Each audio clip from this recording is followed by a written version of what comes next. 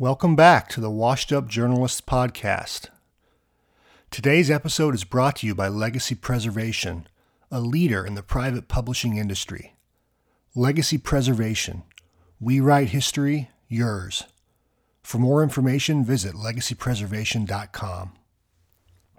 Our guest today on Washed Up Journalists is Chris Mundy, who's best known for his work as a writer and executive producer on popular television shows such as Criminal Minds, Low Winter Sun, Hell on Wheels, and most recently, Ozark. Previously, Mundy wrote for other television shows, including Chicago Hope, where he started in television after moving from New York to California in 1999, and Cold Case. For Mundy, there was a time before television. He was a fiction writing major in college and quickly transitioned into magazine writing upon entering the workforce. He spent more than a decade as a senior writer and contributing editor at Rolling Stone magazine, authoring, among other things, countless celebrity profiles. So without further ado, here's my interview with Chris Mundy.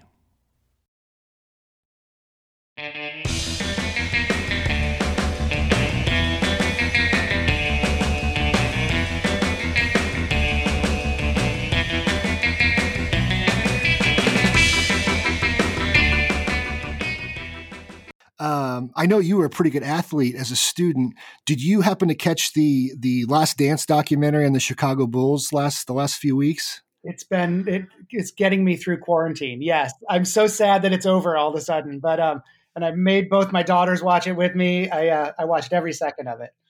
Yeah, I loved, I grew up in Kansas and we had WGN and TBS. So I fell in love with the Bulls, the Cubs, the Braves.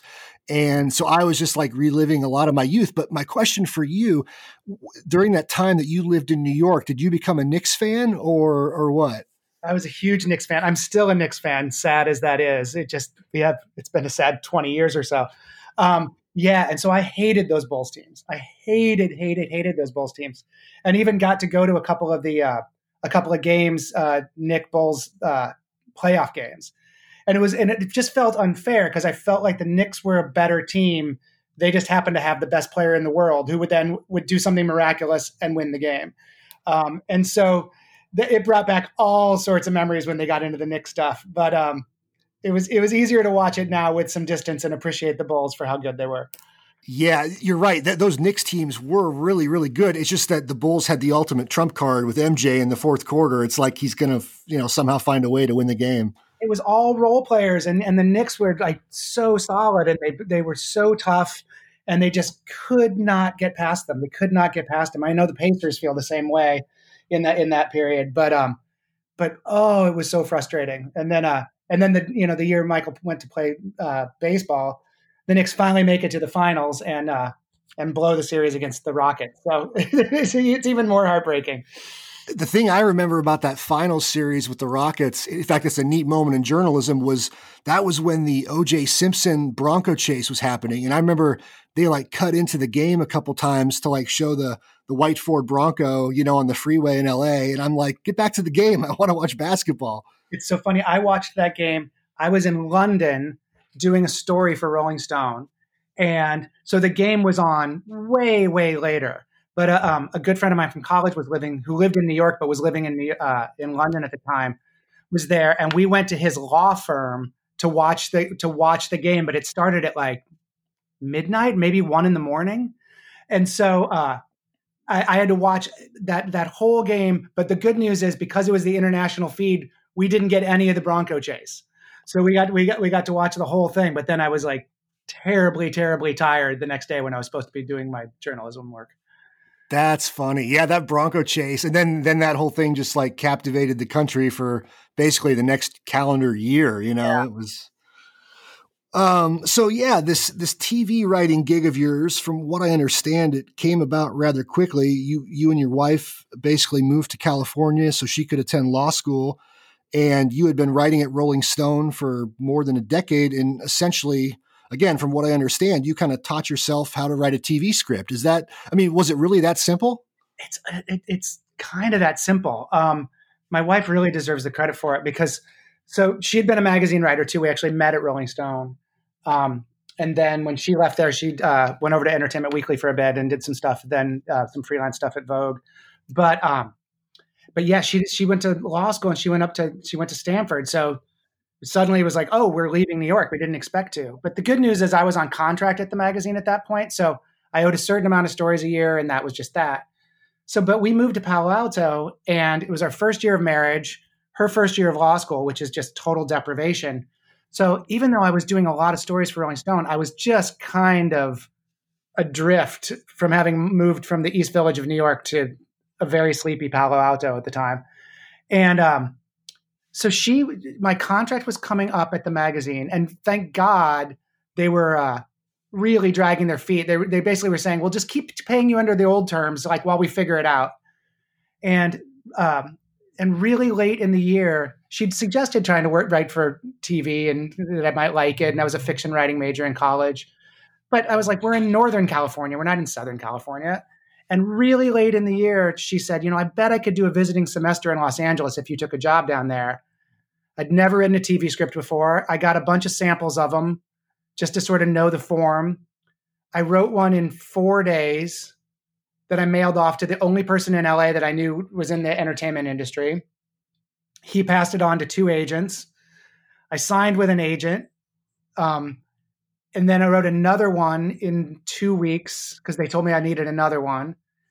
And I don't know, a month later, I had a job. It was kind of crazy. And not only that, I wrote a comedy and a drama. I didn't know that you were supposed to choose one path or the other.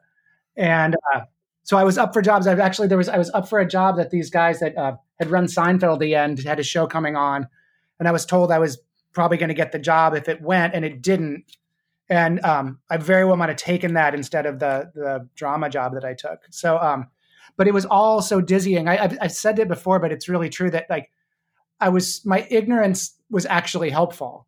If I'd known how hard it should have been, I would have made a year-long plan instead of just kind of winging it and doing it. But all of a sudden, we'd already gotten a sublet back in New York for the summer. And I got a call on a Friday that I got the job at Chicago Hope. On Sunday, I flew with our dog from New York to San Francisco, immediately got in a cab with the dog down to Palo Alto, got in my parents' old Jeep at that exact moment that was in our driveway there, drove to Los Angeles, checked into a hotel with the dog, and started work at 9:30 the next morning. And that was just that. Then I had to find a place to live, and I found it, but we were already renting a place we couldn't afford in Palo Alto. So I found this terrible apartment near the Fox lot where we shot the show, and bought a couch at a garage sale that I slept on and was my only piece of furniture. And that was it. That's how I got into TV writing. So you really, truly were you threw yourself into the deep end, and it was 100 miles an hour right out of the gate. It was pretty crazy. Yeah. And I wrote 2 cover stories for Rolling Stone while I was on that first job at Chicago Hope, because I didn't owe them technically because my contract was up, but I owed them, in terms of, that'd been my home for so long, and I knew everybody and loved everybody, so I wasn't going to let them down. Well, let's talk about that time at Rolling Stone. From what I understand, you were there just a little over a decade, and you're someone who's really good at, with your words, setting a scene. And so I wondered if you could take me there, describe what that environment was like at that time. This is basically the 1990s, right? Just kind of take me back there and describe that environment and where you fit into the grand scheme of things. Yeah, I was there from 88 to 99, sort of late 99, somewhere between 11 and 12 years all told. Yeah, it was funny. You do your interview there, and I started out as an assistant, and they tell you that they want a 2-year commitment and there's no chance to write. And you've got to pretend to say oh, that's great. But everyone wants a chance to write. And at the time, I got really lucky. There was somebody, we were in the old offices. When I first got there for the first 2 years, we were in these offices on 5th Avenue between 57th and 58th that kind of overlooked Central Park and the plaza. And we had 4 floors just for Rolling Stone. So there were 2 floors of editorial and 2 floors of business. Whereas when we moved 2 years later, we had only 1 floor, and it was Rolling Stone, Men's Journal, and Us Magazine all at once. So when we first got there, it was just this kind of scrappy little group of writers and editors that were all thrown together in the same spot. It's funny, there was sort of I call it a generation, but they're only 5 or 6 years older than me. That most of the senior writers and editors were, so they were all in their very late 20s, and but they were all so impressive and cool, and everybody was out every single night, and I got writing really quickly, luckily, because one of those writers was doing something on college radio, which is sort of a new-ish phenomenon then, and didn't know who they should cover, and asked me who they should cover, and I was like, okay, well, you need to do Dinosaur Jr., and you need to do the Pixies, and you need to do Soundgarden. So I just sort of named all the bands that they should be writing about, and because of that, she's just said, well, why don't you write half of them? And so, like 2 months in to my supposedly having to take 2 years, I got some writing in the magazine, and it kind of went from there. I started getting a bunch of pieces, and then at the 2-year mark, there's a column in the front of the book called Random Notes that I'd started helping out on that, and they handed that over to me. So I started getting 2 pages of stuff. I mean, it was smaller stuff, but so I got lucky. But it was very intimate at first. That those first 2 years, just because we were in such tight quarters. So you grew up, it sounds like, with a love of music that kind of carried on through your college days. So in your earliest days at Rolling Stone, did you hang your hat more on your writing chops or your music chops, or was it kind of a combination of both? Like, did your writing have to kind of grow to match the caliber of your, call it your personal devotion to music? It's a good question. Yeah, I mean, probably a little bit. I mean, I'm a huge music fan. It's still my favorite art form of any by far, and the one that's the most immediate and emotional to me.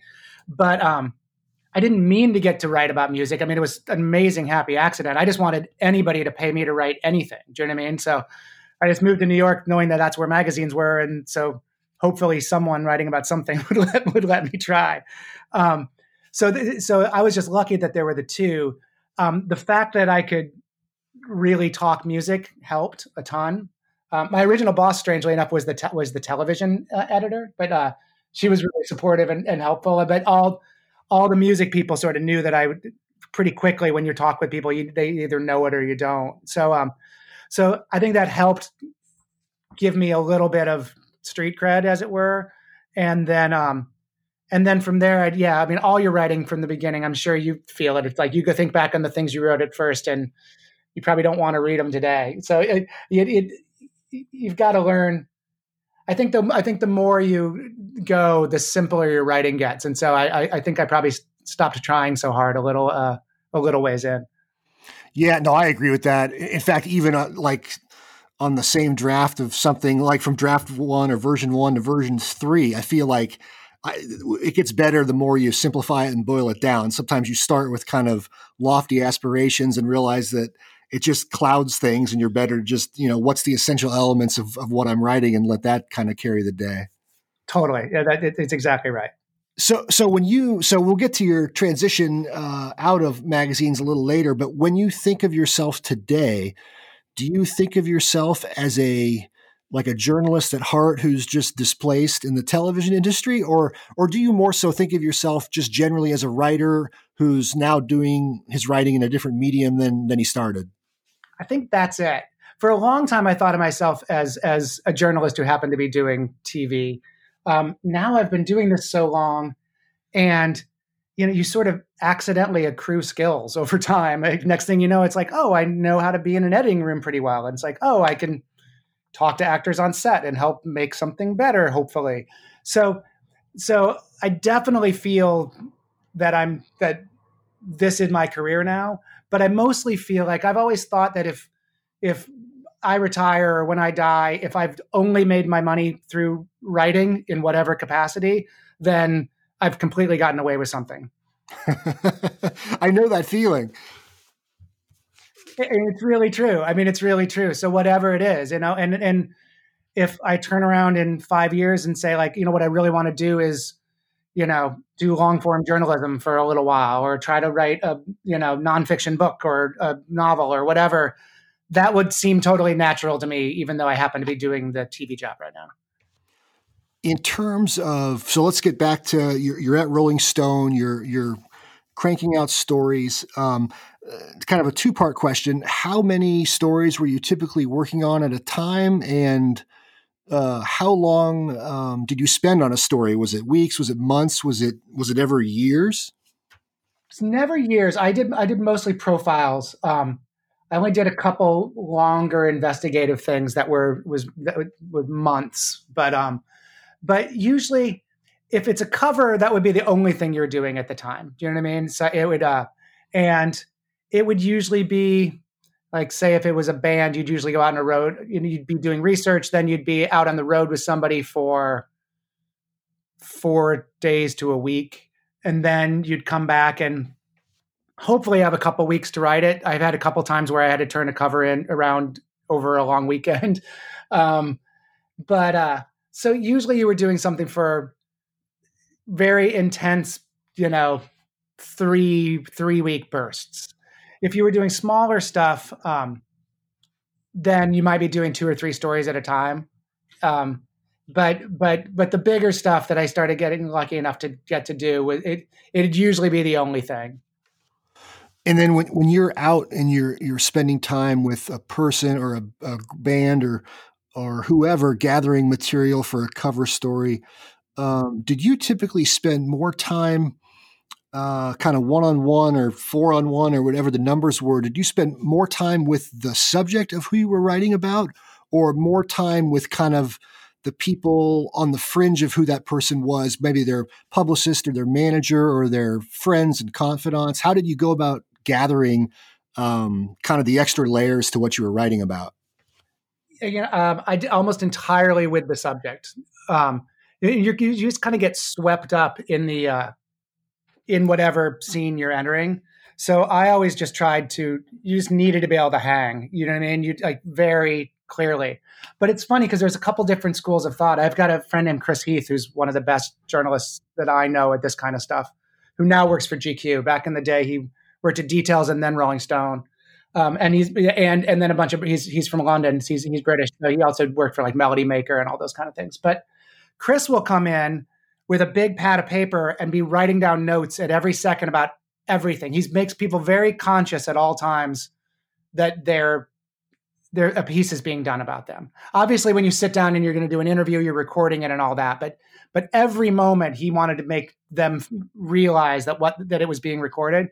And his theory was eventually people are they accept it so much they're trying to like do something or say something that gets onto that pad of paper.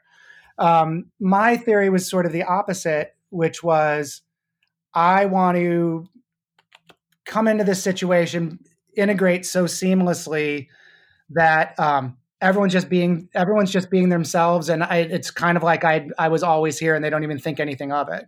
And then then I would be sort of writing all sorts of notes to myself because you're trying to like. You're trying to remember the scenes it's not just the quotes they're saying. It's what things are you noticing about them? What scenes are playing out? They're going to be able to show this person or people inside out. So there's definitely different schools of thought. But for me, I just dove in and tried to be swimming at the same speed that everybody else was all the time. Do you have a story about the first time you ever got kind of knocked off your spot by a group or a celebrity that just almost made you feel insignificant in the grand scheme of like their aura? No, I mean, I had people that were like real jerks. So I wouldn't as much be the aura. Like I never really got that nervous about meeting people, and I got to interview a bunch of people I spent 3 days with Paul McCartney and just me, him, his first wife, Linda, and one of his daughters for like 3 days when he played these pubs in London. And I got to interview Bob Dylan, who's a huge hero, and Paul Westerberg for The Replacements, who's a huge hero of mine. But it was always just felt like an amazing opportunity for work. Do you know what I mean? It never, but you'd get knocked off in terms of like people just being terrible to you. Like I interviewed the band Oasis for a cover, and I was over in London with them, and it was the time I went to the Brit Awards, which are basically the British equivalent of the Grammys, with them the year they swept everything, and then they were also making a video for one of their songs and so I was around for that too, and they just went to great lengths to be as obnoxious as possible and to tell me as often as possible that I was actually not welcome. I mean, like the lead singer Liam would come in, there'd be like 6 of us sitting there, and he'd go like, "Do you want to go to the pub? Do you want to go to the pub? Do you want to go to the pub?" Look at me, not say a word, then go on to the next person going, "Do you want to go to the pub?" Like it was just constantly like, "We don't like you. You're an outsider, and we're going to prove it." But you know, one good thing about journalism is you get the final portrayal. Yeah, you get the pen gives you the last word. I suppose then in your TV experience now, that's sort of kind of like you came into TV hardened a bit. So maybe if you're having to discuss like a critical moment or a scene in a script you're writing with, Laura Linney, Jason Bateman, whoever, you're not necessarily in awe of them because you've been doing this for decades, dealing with people that have again, that could potentially be a jerk to you. So you're more about, okay, I got to do my job to make sure they know what they need to do their job. Yeah, I never really, I mean, I think the journalism probably really helped. I think I was, to whatever degree I was good at that job, I think it helped that I really didn't particularly care. Most of the famous people I met, or pretty much all of them, I always was just like, oh, they're perfectly nice, but my friends are funnier, my friends are smarter, my friends are whatever. Do you know what I mean? I didn't really, for whatever reason, I just never really cared, and I think it was helpful to me. And so yeah, by the time I got into doing TV, it's like it's just a job. It's just and I really appreciate people who are good at their jobs, actors who are good at their jobs, because there is a big difference between people that are good and bad. And like you mentioned Laura and Jason. I mean, that's a perfect example. It's like if they weren't so great, our show would not be what it is at all. I mean, they make you look good constantly about how good they are. So today you write with, or you at least collaborate with a team of writers that, from my understanding, essentially kind of report to you. How is that environment different? And I'm talking just the writing environment itself. How is that different from what your typical writing environment was with Rolling Stone when you're on deadline for a cover story? Do you work at the same place all the time? Do you have to be a little more flexible now with more people in the room? How is that different? The big difference is they're very similar in a lot of ways. It's there's kind of a one location with a bunch of scruffy writer types in each scenario, at least for Rolling Stone, and at least the way that I run a show in terms of The Office and the way everybody, pretty much all their TV shows, everybody's just it's not a particularly formal environment. At the magazine, when we moved offices, it was designed to be more like a newsroom. So it was one big floor. And so it felt communal in one way, but it also still felt, even though you were all doing something for the magazine, it felt like everyone was working individually, and then it all fed into the magazine. I mean, we all liked each other. We all talked, we'd go to shows together and stuff, but everyone was kind of doing their own thing. And then all those independent parts became the magazine. Whereas in a TV office, there's just one thing and you're all doing it. And that's the storyline that is the show. So we're sitting there at every point talking about the exact same story together, constantly going over the same outline or script together. Our editors are in our same, we've got this kind of fantastically crappy little bungalow type of place that we all are in. And it's far from a studio lot. So there's no show business around. It's just us. So the editors are coming in and saying, like, can you look at something? And you're going in the editing room. And so everyone's doing the exact same thing. Whereas at a magazine, they're doing 25 different things at once. I mean, the one time it's the same is if you're on deadline for a script, we'll all break an episode together, but somebody's going to individually write it. So once that happens, they write an outline, we all give them notes, and then that person will go off and work usually from home. And I always give everybody 2 weeks, and in 2 weeks come up with a draft of that. That's the only time you feel more individual. But besides that, we're all just there's just the one goal. And that's a really cool feeling, actually. That's one of the best things about TV. Yeah, and that collaborative, again, going back to how we started talking about team sports and being part of something bigger than yourself, I think that collaborative spirit can really bring out the best in people when they, you have all those 6 or 8 or 10 people working toward a common goal. Sometimes there's strength in those numbers that can do something beyond what one individual could do, off on their own.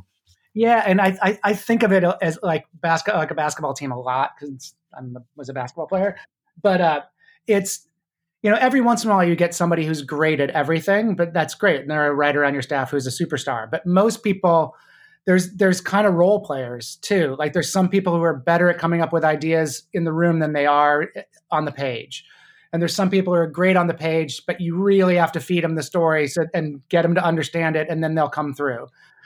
There's some people who can really line at it like crazy and give fantastic notes. So you kind of, and you also need different personalities. We're coming up with all these stories about all these different characters. So I would never hire a bunch of people who think just like me, because I know what I think. So I don't really need that perspective. I need somebody else's perspective that's going to tell me why I'm wrong or open up my world in some way.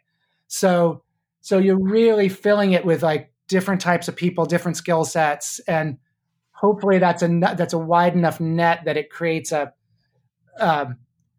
group that can create a big, vast world that you're portraying in whatever your show is. So when you were at Rolling Stone, I'm certain that you were obviously inspired by music. As you've transitioned to television, where do you find your inspiration now? Does it come in things that you read, other television that you watch? Do you still take inspiration from music? How do you kind of find that sweet spot, within your inner self to become inspired and take that and churn it into something that's a statement about you? I think you're kind of always drawing from music. You're kind of always drawing from all sorts of different places. Music for me is still a huge one. I tend to, when I'm thinking of a story, kind of think about the way it might sound. Not even saying like, oh, these songs are going to be in it or something, but just the feeling. It's more. But then, I mean, honestly, I take inspiration from kind of everywhere. From I read a fair amount, so novels I read. I mean, hopefully you're not stealing from them. It's usually it can be something that's totally different in topic than what you're doing. But if I read something good, if I see something good on TV or in a movie, just the fact that there's something really good in the world is inspiring. So even if it's a tragedy and you're writing a comedy, it still kind of helps. And that's it. I don't know. Once you're on a show itself, you start to get to know that world, and so it's easier because your only job is to keep making that world better and more interesting. Like whenever I finish with Ozark, and I turn my mind to whatever's going to be next, then it's going to be a little harder. Then it's going to be like, oh wait, what do I think about things? What inspires me? Because now it's like honing in on what we're hopefully doing right in Ozark and just deepening that. So it's easier to find inspiration because you know what you're supposed to be inspired for. It's the next thing when there's just blank that'll be slightly terrifying. Yeah, that makes a lot of sense, actually. Speaking of Ozark, as you, it's clearly proven a success, and so has Criminal Minds and other things you've been involved in. As you've gotten more successful in this industry, how much do you listen to outside noise? Do you try to just block all that out, or do you kind of enjoy taking in some positive reviews from time to time, knowing that your work is being, well appreciated by people from all over the world, really? I don't really read. I mean, I'll get stuff sent to me, like from the Netflix people, and also I guess I'll read some, but I try not to read anything. But you have a sense, and you have a sense that if people like it or don't, and I'd be lying if I didn't say like it's great. I'm so happy that people like it. Honestly, I mean, we're making it for people to see. We want people to like it. We really like it, and I sort of feel like the show so far has come out exactly the way I meant it to. So for better or worse, this was our best foot forward, and so we hope people respond. So yeah, I don't think you can do something and put it out in the public and pretend like you don't want people to like it. I think, but I'm also not going to get too caught up in it. I'd never get caught up in specifics about it for sure. And now I kind of want to. I really like doing it. I kind of want to do it. I hope people like it. I want to enjoy doing it, and then I want to go home. That's honest. I mean, I appreciate that. What do you think has been the biggest piece of magazine writing that you've taken to television writing that's helped you be successful? Good question. Well, this is. I can hit a deadline, so I think that as much as anything is like I've never missed a deadline in my life, so I was just used to that. But in terms of the actual work itself, I think I realized early on in magazines that you couldn't just talk about the people. You needed to show them. You needed to sort of like let them walk around in the world a little bit in the magazine pieces, and so and that is really equates almost directly to TV writing and screenwriting. You're trying to show, you're trying not to tell. And so I think having understood that in magazines, it made the leap into TV writing a lot easier. I actually write my TV scripts like I used to write my magazine like cover stories, like where I would always come home and I'd have a big pad of paper and I'd just start listing all the thematically what I thought that it was supposed to be. And then I'd start listing the scenes that I thought I had, and then pieces of dialogue that I knew or quotes that I knew I had. And I'd write it all on one big pad of paper and in a tiny little handwriting so I could, looks like a serial killer, but because it was only so it could all fit on one page so I could see it in one spot. And so when I first started doing TV writing, every time I'd get stuck, I'd be typing on my computer and I'd get stuck. And I'd grab a pad of paper and I'd lay down on the floor and I'd do that exercise just about whatever, just the scene I was writing. I'm like, okay, what's this scene about? Where does it move? Like what are some things that you want to be said? And I'd solve my problem really quickly every single time. And it would be this crazy thing with pieces of dialogue and arrows pointing here and there and all this stuff. But it kept solving the problem. And so pretty soon during my first year on Chicago Hope, I was just like, well, why don't I just do this from the start? So I do that with every scene I write. And then the second I'm done with it, I immediately type it in the computer, mostly because I probably won't be able to read my writing an hour later. But I do that every single time. And it totally comes from the way I would attack a magazine piece. That's so funny, that visual of the piece of paper that looks like a serial killer. Because I'm personally kind of the opposite. I'll get a legal pad out and I'll write like notes obnoxiously big to the point where it looks like a 5-year-old did it and I'm just wasting paper. But it's just kind of the way my brain like makes sense of it. And you're kind of doing it kind of the same exercise, but in a little different manner. That's funny to me. Yeah, it's however it gets you to visualize it, right? I mean, I'll think about things in magazines. I would do it especially, but I do it in TV a little bit too, in shapes. And it's weird because I was never a math whiz by any means, and I don't. But like for whatever reason, I could just see the flow of a piece in the way that the sections might break down, and it'll be the same way in a script sometimes. And I'll literally like draw a diagram sometimes on my crazy little pads of paper where I want to see everything. I'll like draw diagrams too. It makes no sense if you picked it up and didn't know what it was. You'd never be able to translate anything. This is good stuff. I got 2 more and then I'll get you out of here. One, I really wanted to ask you about the state of journalism today. And I know that now you're in TV now, but to what extent have you continued to follow journalism, specifically magazines? And what do you think about where it's evolved since you got out of that racket? It's evolved into a hard place to make a living. I mean, right. I've got a good friend who I used to work with at Rolling Stone. Like we wrote a couple year-end issues together, and then he left and went to Newsweek and then to Entertainment Weekly. And then he left EW and moved to Montana, and he wrote 2 YA novels that both came out and did pretty well. and then just took another job back in journalism. And he described it to me as getting on the last helicopter back into Saigon.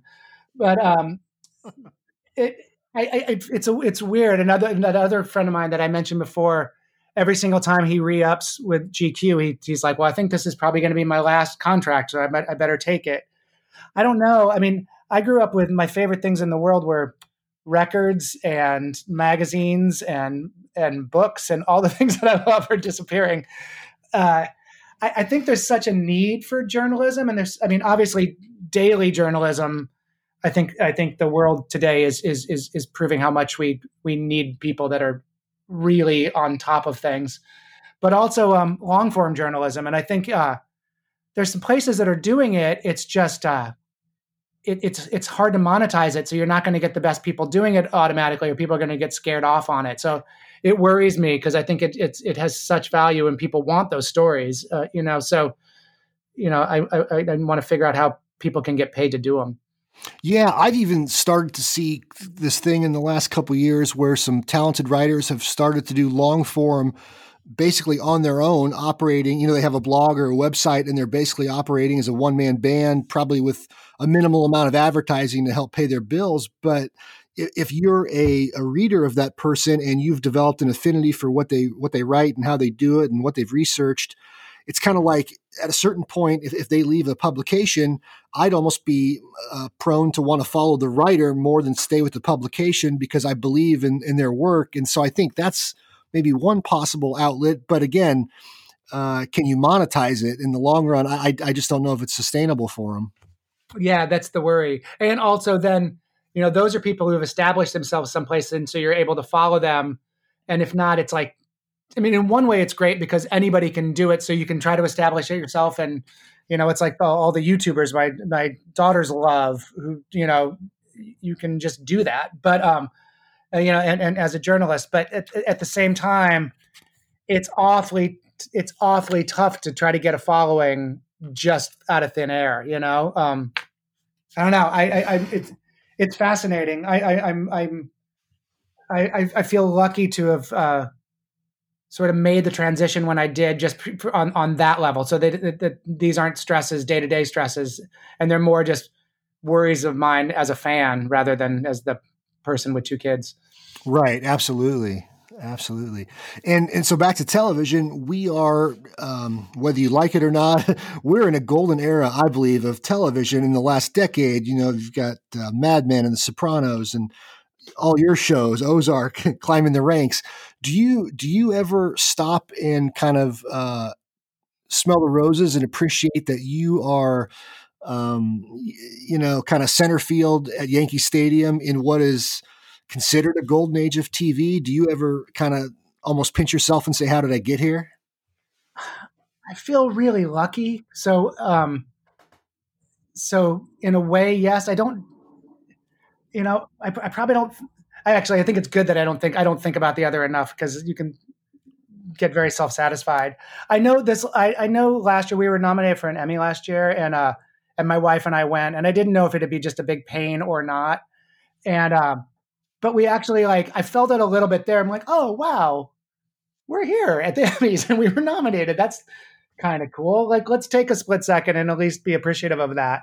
But normally I still kind of think about it. Like I said, when I first moved to New York and was lucky enough to get my job at Rolling Stone. But at the time I was just like, I hope somebody pays me to do this in some way. And, I still just feel really thankful that I'm getting to do the work. And, I feel extra thankful that people seem to like it, but really, I'm so happy to get to play.